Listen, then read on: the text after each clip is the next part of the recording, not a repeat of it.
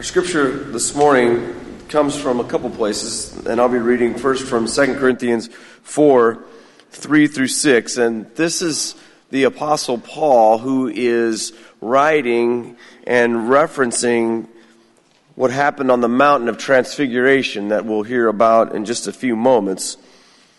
But here's what Paul writes about when it comes to our gospel. He says, "And even if our gospel is veiled, it is veiled to those who are perishing.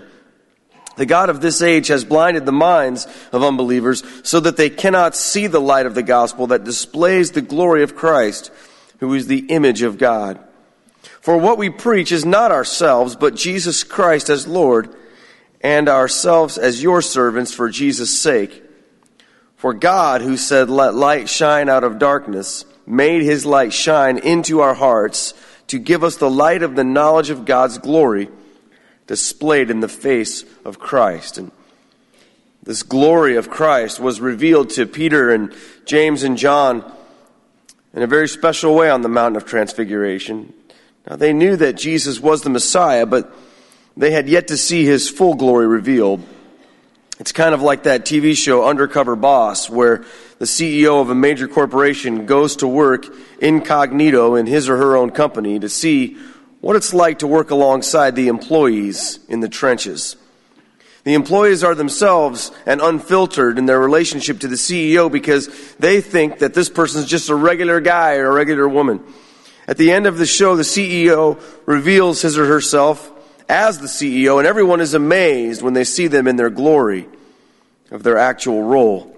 Reactions range from, "Wow, I had no idea that person I thought was just like me is actually so important and prominent," to, "Oh no, that person I thought was one of us is actually my boss." Peter, James, and John knew that Jesus was the Messiah, and they knew him in a special way, but also in a way that we can only imagine, because they experienced him as an everyday regular guy. They heard Jesus burp. They saw his emotions. They heard him snore at night when they slept outside around the campfire. They saw him in the morning before he had his coffee. These guys lived and worked with Jesus all the time. They saw him as one of them in some ways. But when they went up on that mountain of transfiguration, something happened, and they saw Jesus in all his glory, radiant and dazzling, accompanied by the two heroes of the faith, Moses and Elijah. And Jesus was revealed truly there. Now, not everyone can see this glory of Christ because they've been blinded by the God of this age.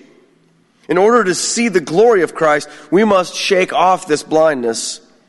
We must follow Jesus up the mountain. And if you do, if you follow Jesus, eventually you will see him in his glory. And when you do, his light will shine through you as you reflect his glory in this dark world. Mark 9, verses 2 through 9.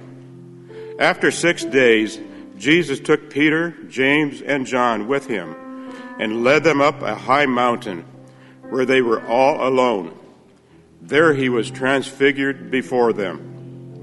His clothes became dazzling white, whiter than anyone in the world could bleach them. And there he appeared before them, Elijah and Moses, who were talking with Jesus. Peter said to Jesus, "Rabbi, it is good for us to be here. Let us put up 3 shelters, one for you, one for Moses, and one for Elijah." He did not know what to say. They were so frightened. Then a cloud appeared and covered them, and a voice came from the cloud, "This is my son, whom I love. Listen to him." Suddenly, when they looked around, they no longer saw anyone with them except Jesus. As they were coming down from the mountain, Jesus gave them orders not to tell anyone what they had seen until the Son of Man had risen from the dead. We're beginning a new series today called From Cup to the Cross, and we're going to get to that part, but really what we start on a mountain, and we're going to a mountain. We start on the Mount of Transfiguration, we end at the Mount of Calvary in Holy Week. As I come to preach the message, I want to ask you a question. Have you prayed for yourself this morning? That in coming to worship this morning, God might penetrate your heart and move you in a specific way. And I add to that question, will you now pray for the preacher and pray for your heart to be open? Let's pray together. Lord God, on this Sunday morning, we came from our place, a place you know well, a place we know. And we came to this place, another place you know well, and a place we love. And now we have put our place, Lord, in the right position to hear you through word and testimony. And now through the preaching of your everlasting gospel, Lord, so let our ears be wide open, let our hearts be fertile, let our minds be rich with anticipation that today we might come closer to trusting you fully and completely than we trusted you yesterday. Lord, this is about you. Let the power of your Holy Spirit flow through these moments. In Jesus' name, amen. The scriptures that we read, that Ron read during the anthem today and that Keith read, really come down to a question that many of us have heard asked many times. Our staff went to Leawood, Kansas a few years ago, and we heard one of the most masterful sermons, the most masterful sermon I've ever heard. It was entitled, "Who is this man?" Which is a question we all need to resolve about Jesus the Christ in all of our lives. And I remember, and I'm not John Ortberg, so I won't try that, but there are these questions. Who is this man who's born of a peasant woman in an obscure village in the Middle East? Who is this man who is an itinerant preacher who put in less than 3 years' work? Who is this man who never held an office, never attended a university, never had a family, never traveled more than 200 miles from his home? Who is this man? Who is this man to you? His life was lived in solitary obscurity and is died and ended in disgrace. Who is this man? There's not a single description of his physical appearance, and yet more art in the world has been dedicated to depicting him than any other human person. Who is this man who never wrote a book, yet more words are written about him than any other person in all of history? Who is this man who never sat down at a keyboard to play a note, but more music is played for him and about him than any other person ever? Who is this man? The most influential person in human history. The man upon which our calendars are all based. Upon which we tell all time. Who is this man? Who is this man? You heard it this morning. You heard this man being proclaimed as God's one and only beloved Son. Who is this man? He is God's one and only beloved Son. You see, God reveals himself in Jesus Christ. God reveals himself in Jesus Christ. Keith gave this little story, which I thought was great. This idea of the undercover boss show. I've seen it a few times. Not my favorite, but I understand it. You know, people at McDonald's, they think they're talking to some schluck like them that's making a fry cook, and all of a sudden they realize, hey, you're Ray Kroc's grandson. Oh my gosh, who is this man? You know, and what Keith said in there about the employee finding out who it was, he says, well, we knew, but we really didn't know. And look what the disciples do. You know, the disciples have similar experiences to that. They say, well, you know, we were in the boat when the waves were kicking back and forth, when the wind was blowing real hard, when we went to Jesus and said, don't you care if we die? So we kind of knew he could do something, but we didn't know that he could get up there and say, peace be still, and everything calmed down. I mean, we kind of knew, but we really didn't know. You know what I'm saying? And we were out there in the boat, you know, rowing across the Sea of Galilee that one day. It was dark, it was hazy. We saw what we thought was a ghost walking at the water on us. And we said, who if thou be? That's my King James Hebrew. Who if thou be on the water? And he says, fear not, it is I. Here comes Jesus walking on the water to the boat. I mean, we knew, but we didn't know. And now this, imagine this. Peter, James, and John go up the hill, and they see what is described. His clothes become whiter than any white that's ever been seen. His face glows like the sun. There's voices being heard. And Peter, James, and John had to come down the mountain.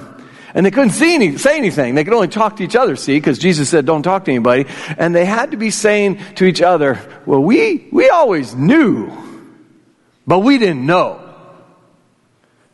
And now we know. You see, outside of Jesus' baptism, this is the only time in the life of Jesus that's marked by a divine intervention that's visible and audible. You see this change, and you hear a voice. Now, don't you all have a friend that you kind of joke about and say, I really like Bill, but I think he hears voices? Do you have that friend? I think he hears voices that aren't really... That's not what happens on the Mount of Transfiguration. They're not talking about somebody that's hearing something that's not there. The disciples hear one voice. They hear one voice, and it's unmistakably God. This is my beloved Son. Listen to him. It's unmistakable. Now, many voices tell us how to live, and many voices even today tell us how to live closer to God and get closer to him. And a lot of them are helpful. I understand that. We teach some of them. We share some of those at our classes. A lot of them are very, very helpful, but none equal this. None equal this one voice, this non-negotiable and impossible to misinterpret voice on the Mount of Transfiguration. Because, see, the transfiguration of Jesus is an outward change that comes from within him. Understand this about God. See, God didn't throw some magic potion down or some dust or some ba-da on Jesus that night on the Mount of Transfiguration. What happens is the God that Jesus is comes out where everyone can see him. It's not bestowed upon him. This is the second person of the Trinity. So what Jesus does is allow the three disciples to see who he truly is. Just for that brief moment in time. Just that brief moment of time, God comes out. His eternity comes out. His deity emerges. See, Moses and Elijah being present are really, really important. Because if you're not really familiar with the depth and richness of Scripture, Moses and Elijah are images. Moses, to all the Jewish people, would be the image of all the Old Testament laws. And the laws were what God gave people so that they might live a beautiful, wonderful life. They weren't like, don't do this. There are some don't do's, but just like you would say, don't grab the stove to a child. That the laws were given to Israel so that they might live in a way that's confluent with God, that they might live the way God would have them live so that their lives might be better, not worse. They might be free, not in prison. And so Moses represents all of that. And Elijah, and by the way, he'd been dead several thousand years. That's important to the story. Something the disciples would have picked up on right away. And then there's Elijah, who according to Scriptures didn't die, but was taken straight up into heaven by the whirlwind. But Elijah also is a character. He represents all the prophetic words of what we call the Old Testament, that when people didn't follow the laws, all the prophets came to Israel and said, follow God, turn back, turn from your sin. So when Jesus meets with Elijah and Moses, and incidentally understand that it appears they knew each other previously, right? That Jesus, the second person of the Trinity, had been in relationship with God, with Elijah and Moses prior to the moment of the Transfiguration. So when we see them at the same place at the same time, the message to us should be, and the message to those three disciples would have been, Jesus surpasses everything. If Jesus is greater than Moses, if Jesus is greater than Elijah, Jesus surpasses all people, all prophets, and fulfills all the law. You see, the message on the Mount of the Transfiguration is that this is a Trinitarian God, Father, Son, Holy Spirit, and here it is, don't miss it. This is basic Christian stuff. Jesus is Lord. Now, I know it's a sleepy February morning, but I'm going to have you repeat that to me, okay?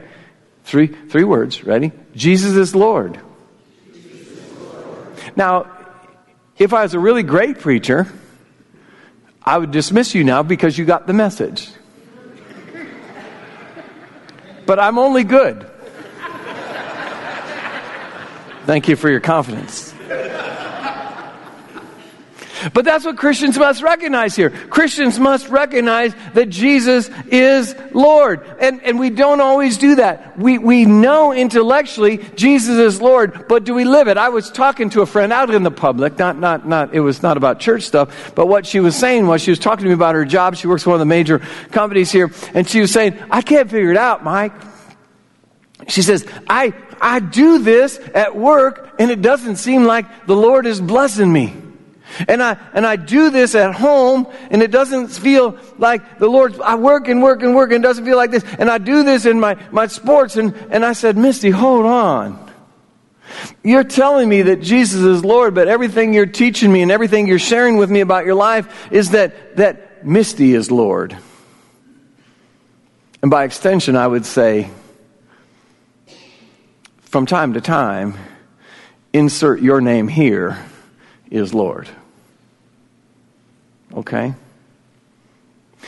Because if Jesus is Lord, you cannot be. If Jesus is Lord, you are not. Well, in your life, not the one you want, the one you really live, in your life, is Jesus Lord? I mean, that's really all I came by to talk to you about today. Because if He is, you will be a servant and He is the master. Not vice versa. Is the Lord that's revealed on the Transfiguration Mount the Lord of your life? That's your first question. Now, what's interesting to me about the Lord is God's revelation always includes mystery. I mean, it's one of the mysterious things about this story is that Peter, James, and John see it firsthand, and Jesus says this to them, you just saw who I was. You just know exactly who I am. Shh. Don't tell anybody till the time's right. Shh. Don't tell. What is this mystery about? Well, it's about helping us, to be honest with you. You know, we love mystery, don't we, in our lives? Some of you read mystery books. Some of you spend a lot of time at the theater seeing mystery. I have some friends, and I know that my nephew went to one of these things called an escape room. You ever heard of these escape rooms? It's not some macabre thing. It's kind of a game. I've not been to one, so this is what it says on the internet and what my nephew told me. You go into this room, and it has a theme. So maybe the themes are Mighty Ducks. I don't know. But the theme is you're trapped in this room and you have to work together as a team. A lot of companies are spending this, team builders and stuff like that. And you have to find all these clues, and they're not apparent, they're not intuitive. You have to find all these clues, and when you find this clue, you get out of the room and into another room. And it depends on how much you paid, of course, to how many rooms you're going through. But there's this mystery, and according to some very smart people I know that are lawyers and all that kind of stuff, it's really hard. And they pay a lot of money because at some deep level there is in this thing, this idea of us that we like a mystery. So when God reveals Himself to us, there's still some mystery here. See, this week, remember Valentine's? I hope y'all remembered Valentine's Day that needed to. Sorry for a few of you. I was talking to one of my friends, and on Valentine's Day, I said, how's everything going? He says to me this wonderful sentence. He says, in my marriage, every day is something new. Every day. We don't know exactly what's going to happen. And we love that about relationships, don't we? Sometimes people will say to me, oh, we're so close together, we finish each other's sentences. But at some point I want to say, yeah, but is she always right? Is that really what you were going to say? No, not all. No. But we love mystery and we love relationships. And so it's not surprising that if we love mystery and we love relationships, that God's revelation in our relationship leaves some mystery. If we love mystery and we love revelation and we love relationships, why is it as people that we fear mystery in our relationship with God when that's part of it? It's kind of an essential part of it. More than 1,000 years ago, the Catholics wrote a doctrine called Divinium Mysterium, which means the divine has mystery to it. There is mystery in the divine. There is this need for each one of us to be on a faith quest, not simply an asked and answered kind of journey. Not all the answers will be given for us so that we will have to quest after them. I mean, this is part of the way of God. It's the part of good parenting and leadership. And just like us, the disciples are left with many questions. The disciples are left with more questions than they are answers. But the questions are where we grow. I had a fellow come to me once to interview me. And he worked for one of the regional newspapers. And the purpose of his interview was to disprove God. I kind of smiled when he called me. I said, dude, you came to the wrong cat. You want to disprove God? So I said, I'll sit down with you. I said, but what we're going to do is I'm going to share with you a few things. And I shared with him some stories that are in the scriptures. And I shared with him some of the traditions of Christianity. And I ended with this story. I said, now you tell me why, if this isn't true, that we have this mystery at the top of the Mount of Transfiguration. And when the disciples are coming down with every answer, the Lord himself says, don't tell anybody. And his name was Greg. And he says, wow, you just left me with a lot more questions than answers. And I said, good. Now you can grow. Because when you've already decided what God is, there's no way you can grow into him. If you've already decided how a relationship is going to go, how is it that it can expand and become more wonderful and beautiful than you would ever have imagined? See, we sometimes in the church think that questions are bad, but they're good, not bad. Questions in our pursuit of God are good, not bad. I mean, as a child, weren't you always asking your parents questions about what they were doing? I never stopped asking my parents. I still ask my mother today, why are you standing on a stool? You're 85 years old. Get off the stool. No, well, Mom's not here yet, is she? All right.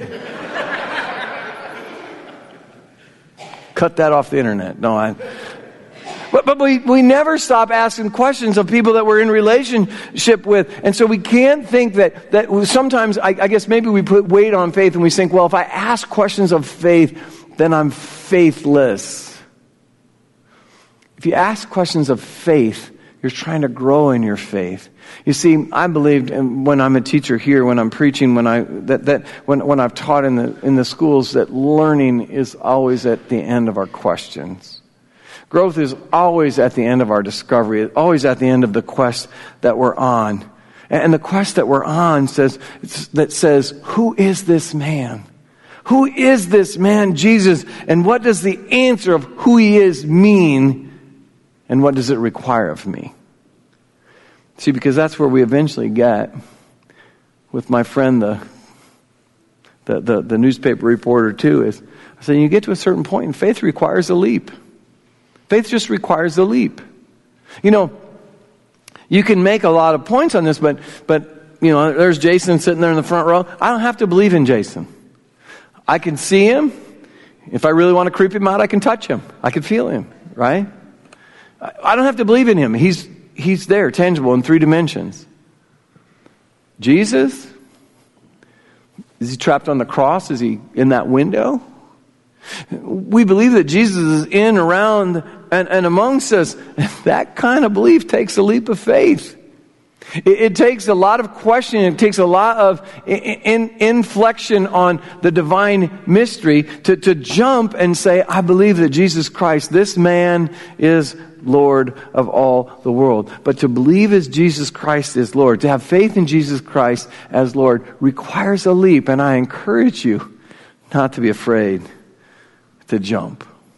Not everything comes simple to us. We'd like faith to come simple to us. You know, we'd like faith to be kind of like algebra, but I want to unpack that for you. Now, in freshman year algebra at Marion High, I didn't do very well. Matter of fact, I took it in college just to find out that I wasn't a numbskull. But I honestly will say I had algebra 7th period of the day, which was right before football. So I was kind of concentrating on football. And then Mrs. Rowan positioned Diane Dollinger and Carol Anderson in front of me. So I was lost. Let's be honest about it. All right. Freshman, you know. I was lost. But, the back of the book had the answers in it. So I'd always get the answers right. That show me your work part, man, I got killed on that. What's X minus 7? 58. How do you know? On page 400. That's, and we want that with faith. We want to go from where we are to the answer. But that's not what we're at. We're on a quest to know who this man is. We're on a quest to see, will I trust him in the midst of my life? There's no easy button. So there's gaps in our faith life where we want certainty, but they don't have to stay as gaps. And we acknowledge that there's always issues that are going to be hard for us to resolve. Do you get that about faith?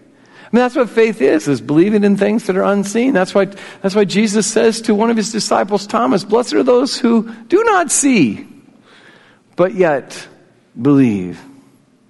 See, Christians follow and trust the Lord even without the answer to every question.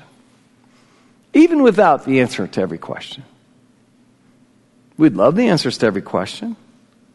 But this is why. I think there's two key words in the passage that Ron read a few moments ago, key words that I want us to focus in on before we go. The first one is this.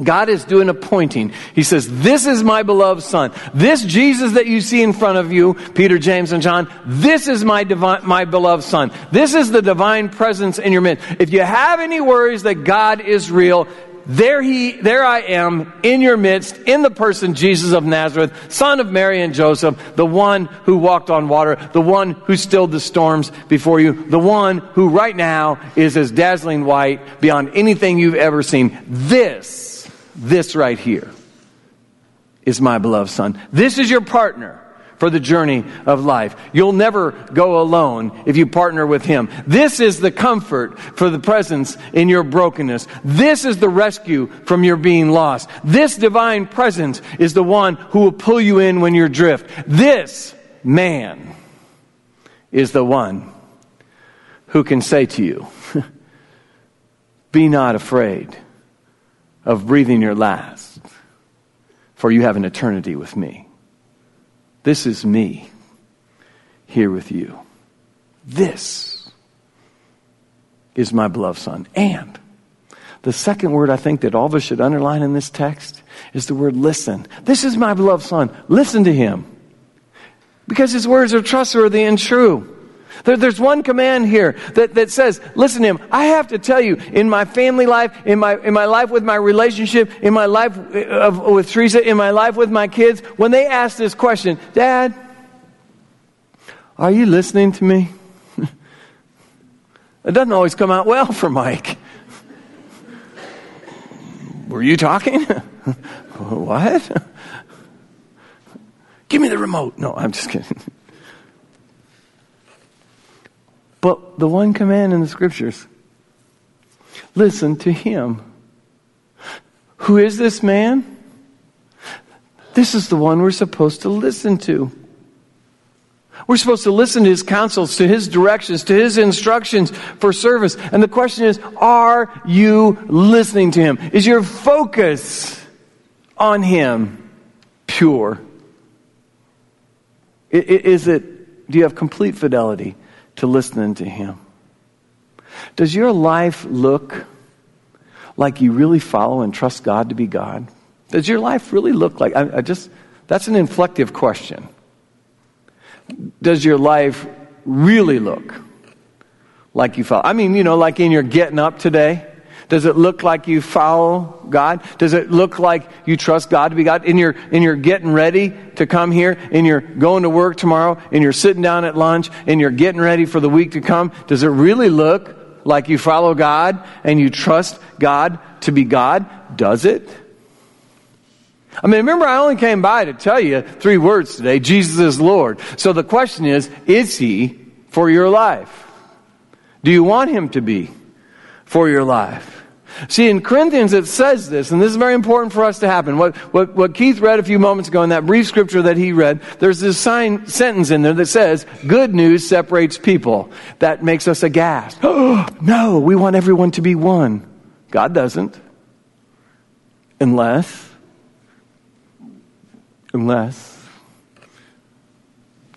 you let Jesus be Lord of your life. God wants us all as one, but He also says in His very word, those who remain in the darkness because they refuse to believe Jesus is Lord. Those who live in the light, song we sang a few moments ago, have trusted God to be God.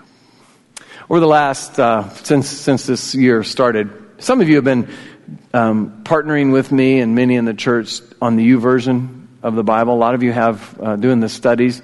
And there's a lot of ways to study the Bible. YouVersion is just something I wanted to use to really partner with all of you. You can get on your iPod, your computer, your phone if you don't have one. I apologize for that because not everybody's on there. But it's been fun to watch people that have started a little bit later coming along. And a lot of you are friending me, which is great because then I get to see your activity. You get to see mine. But this past week, in 5 days in a row, we studied a prayer called St. Patrick's Breastplate. Now, before St. Patrick became famous for shamrocks and green beer, he was famous as Patrick the Barbarian, who went into Ireland and won millions of souls to Christ.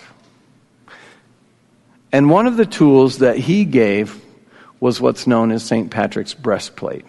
So I'm going to ask you to read aloud St. Patrick's Breastplate, slide by slide, and ask yourself, does this describe my life? So let's take a look at the first piece of it. Let's read this together. As I arise today, may the strength of God pilot me, the power of God uphold me, the wisdom of God guide me. Now let's look at that. And the question is, of course, am I trusting God to be God? Am I really allowing God to be my pilot? Let's take a look at the next one and read with me. May the eye of God look before me, the ear of God hear me, and the word of God speak to me. Again, the question, am I trusting God to be God like that? Let's take a look at the next one. May the hand of God protect me, the way of God lie before me, the shield of God defend me, the host of God save me. All these verses say so much, and they always asking you the question, is Jesus Lord? Am I trusting God to be God? Am I trusting Jesus as my Lord? Let's look at the next one. May Christ shield me today. Christ with me, Christ before me, Christ behind me, Christ in me. Am I trusting God to be God? Or am I getting to you? Am I starting to bug you yet? Because I'm trying real hard to get across the message that Jesus is Lord. Let's take a look at the next one. Christ beneath me, Christ above me, Christ to my right, Christ to my left. What's left? Above, below, right, left. There's nothing left, right? Are you trusting Christ to be Christ? Are you trusting God to be God there? Let's take a look at the next one. Christ when I lie down. Christ when I sit. Christ when I stand. I mean, we could add Christ when I power walk. Christ when I ride my bike. Christ, is God being trusted in your life to be God? Let's look at the last one. Christ is the heart of everyone who thinks of me. Christ is the mouth of everyone who speaks of me. Christ is the eye that sees me. Christ in every ear that hears me. Do you understand that this means that others see in you Jesus is Lord? That's what that's about. Is that where we're going? Are you trusting God to be God? What would your life look like? I mean, you're coming in, you're going out, your real everyday life. What would it look like if you trusted God completely to be God? Of course, before you get there, you have to ask your question, do you want it to look like that? I mean, that's what all these Bible studies are about. Do you want it to look like that? See, the Transfiguration's mountain call is this: trust the one to which there's no mystery. Trust the one to which there's no mystery. We have answers, and he is the question. Life is often a mystery for us, but there's no puzzle for us because our God is faithful. He's unafraid of incongruity because he's the God of design and order. He's unflinching when we cower in fear. He's unrattled when our anxiety is high because he is God and we're not. And that's all I came by to tell you about today. Jesus is Lord from mountain to mountain, from cup to cross. And he's going to make his case. And his case is simply this: trust in me because there's no one else like me. There's none like me, for I am Lord. I encourage you. I admonish you. I actually plead with you. Let Jesus be Lord of the life. Let Jesus be the Lord of your life. And I got to tell you, things will be well. Things will be very well with your soul.